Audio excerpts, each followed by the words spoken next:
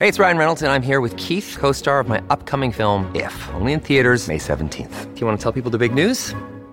All right, I'll do it. Sign up now and you'll get unlimited for $15 a month and 6 months of Paramount Plus Essential Plan on us. MintMobile.com/switch. Upfront payment of $45 equivalent to $15 per month. Unlimited over 40 gigabytes per month. Face lower speeds. Videos at 480p. Active Mint customers by 531.24 get 6 months of Paramount Plus Essential Plan. Auto renews after 6 months. Offer ends May 31st, 2024. Separate Paramount Plus registration required. Terms and conditions apply if rated PG.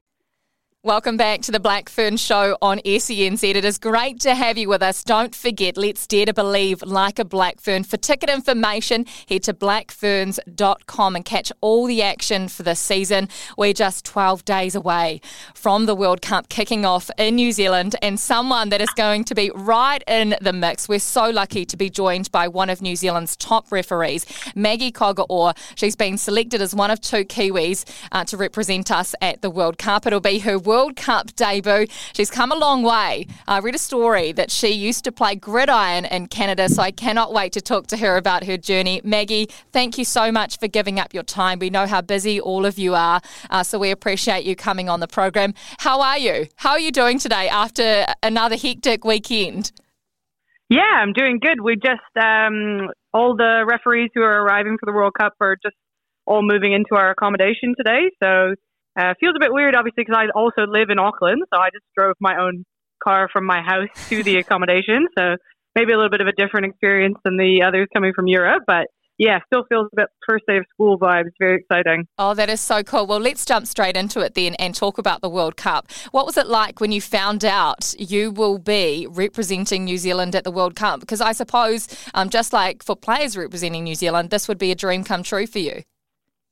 Yeah, absolutely. I think it's a particularly probably, meaningful and something that I'm so grateful for after, the 2 years of COVID where we were sort of, and don't get me wrong, New Zealand Rugby did a great job at trying to maintain our domestic competitions, but, being sort of in our little bubble down here and not being able to get over to the Six Nations or sort of get over to some of the opportunities that World Rugby normally use to sort of have a look at referees. To be honest, I think I had sort of just settled that it was probably just not in the cards this year and I was just going to have to wait until 2025. To sort of get the call up was, just a moment that I sort of still feels a bit surreal, even though we're, kind of 5 months since that happened, to be fair. It is so amazing to see a couple of Kiwis there, yourself and Lauren Jenner. But tell us, where did it all start for you? When did you know I want to be a referee? Oh, that's pretty tough, to be fair. So I sort of started playing rugby when I was 13, which is at the start of high school. So back in Canada, obviously. Yeah. So hence the funny accent. So I'm obviously not actually originally from here. Although, to be fair, a lot of Canadians now don't think I sound Canadian anymore. So I think I've just fallen into a bit of a grey area. I had started playing rugby. And obviously, again, it's not a mainstream sport at all at home. And so it's very much you start playing and no one has any idea of any of the rules other than basically run forwards, pass backwards. That's sort of the extent. So I started playing and just found it a bit frustrating to sort of be penalized for things and not really understand what was going on. So I, being a sort of bullshit teenage girl, I decided that I'd rectify that by going and doing a referee course to sort of figure out what was going on. So I did that at the beginning of high school, and then sort of just carried on a little bit of reffing while I was still playing. So I was very fortunate back in Canada to play sort of 8th grade provincial, and then get a scholarship to play at McMaster University and sort of carry on with my playing. And just sort of did reffing as a bit of a side gig to make some pocket money as a broke uni student. And always enjoyed it, to be fair, and had sort of a bit of potential there, but was still committed to being a player at the time.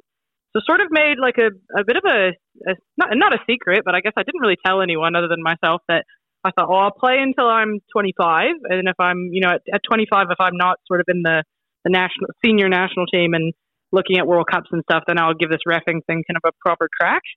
Little did I know at the time that, I was going to end up in New Zealand. So that sort of hampered my World Cup dream a little bit.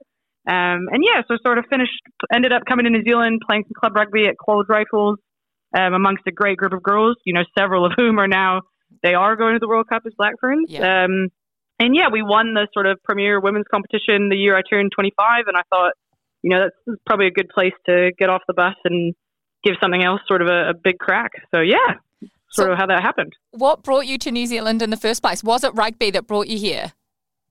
Yeah, probably indirectly. So I finished up playing rugby at university, so did my undergraduate degree and knew I wanted to be a teacher, so knew I sort of had to do a year of teacher's college, and found out that I could do the year in New Zealand.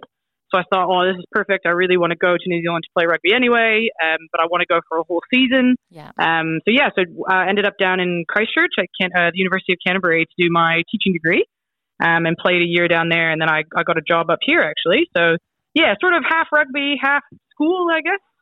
You have the most interesting background. So there's so many things that I want to ask you. Being Canadian, obviously we know in America that basketball, baseball, gridiron are the big sports over there. So did you grow up playing gridiron? Yeah. So again, another sport that I sort of fell into a little bit. So turned up to my I played, so mostly girls don't play sort of the contact version of it. They play a lot of like flag football, which, sort of like tag rugby basically, but football instead.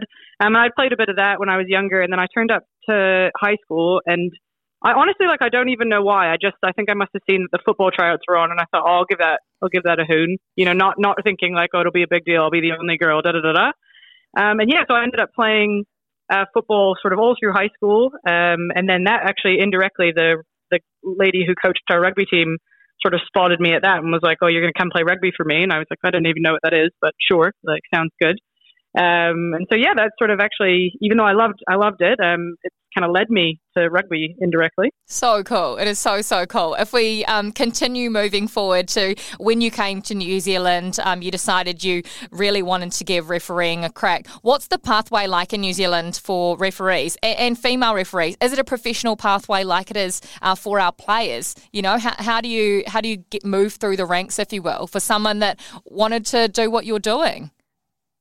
Yeah, I think it's certainly there is professional opportunities in it. It's probably a little bit more limited than a playing one at this point anyway, just sheerly based on numbers. So right now there's 5 professional referees in New Zealand who that's, their full-time job. They're employed by New Zealand Rugby to do that. Yeah.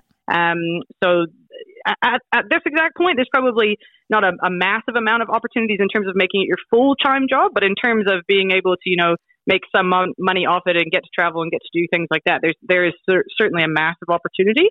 And the first step, really, the good part about it is that it's incredibly easy to access it. It's just, a matter of going to your local association and expressing your interest. Almost every association in the country has some connection to the national squad now, in terms of they've got, members who are in our sort of top elite setup who are more than happy to help people and give them support, as well as, coaches and older referees who've been there for, 20, 30, 40 years for some of them, who are also, really willing to it and really encouraging of others, I think. So that's the good part about it is the first step is to just sort of turn up and give it a crack and start progressing sort of locally. And then, particularly for females, I think the opportunity is massive in terms of New Zealand Rugby has made it a really clear priority that they want to see more women involved in officiating.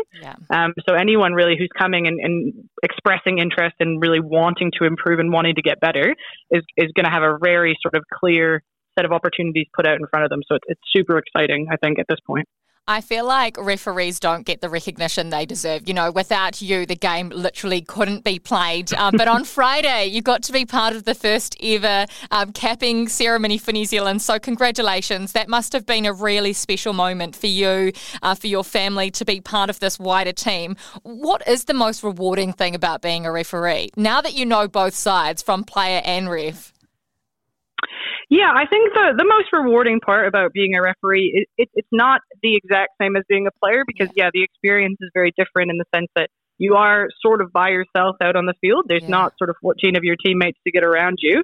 But I think that the wider sort of fraternity, sorority of referees is very unique because you can go to any association, you can go, and that's, I've now gotten the opportunity to go to Wales, to go to Northern Ireland, to go to Japan, to go to all these places and meet with those referees and just instantly be welcomed and instantly be sort of included in there. And I think that's sort of the best part about it is because even though, there can be some sort of controversial moments around it, and even though it's not always smooth sailing, anytime you meet other referees or you go anywhere, there's an immediate sort of bond and an immediate sort of desire to include you and make you feel really welcome, which, again, I think probably, to be fair, is the general value of rugby. I mean, I always felt that way as a player as well, that you could go to any rugby club and you'd be welcomed as well. So I think that sort of, whānau and sort of wider group vibe certainly extends to referees.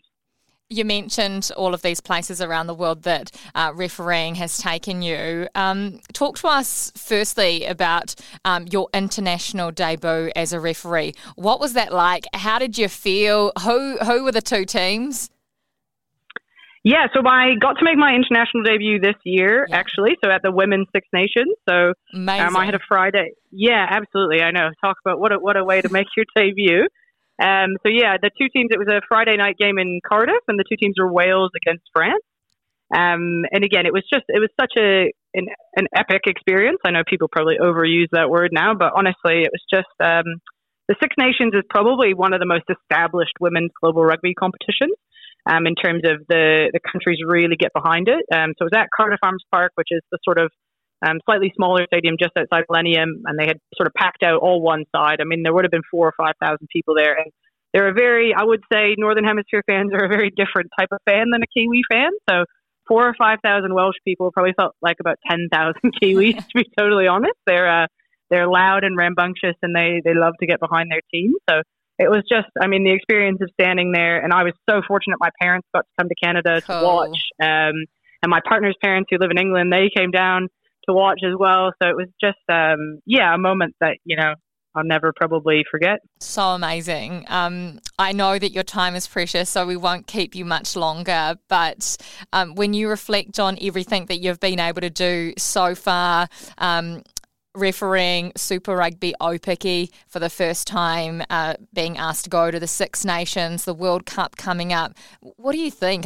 Do you pinch yourself that this is where you are right now? Oh, I think that's the exact, I was just about to say, so like when you list it like that, it's just surreal. And I think, and again, I don't sort of, and I don't mean this in a bad way, but sometimes I think, particularly because I come from a non-rugby country, I come with sort of I just love it.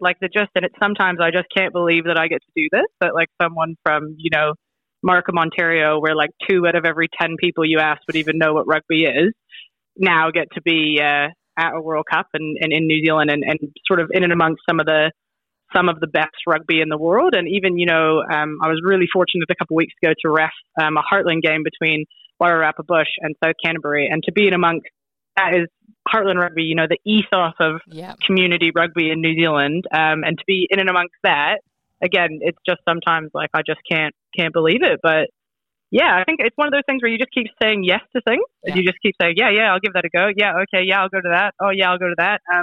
And keep sort of trying to get better and keep trying to make sure that you're always improving. And it's just sort of crazy where you can end up, I think. Well, you deserve it all. You are amazing at what you do. Thank you so much for coming on our program, Maggie, and sharing a part of your story. We can't wait to see you in action over the next couple of months as well. You're now an official Kiwi, aren't you? I think so. I think, you're going to have problem getting rid of me now, to be totally honest. Thank you so much, Maggie. It was amazing being able to talk to you, and I know that you are going to inspire so many to pick up the whistle and do what you're doing as well. Awesome. Thanks.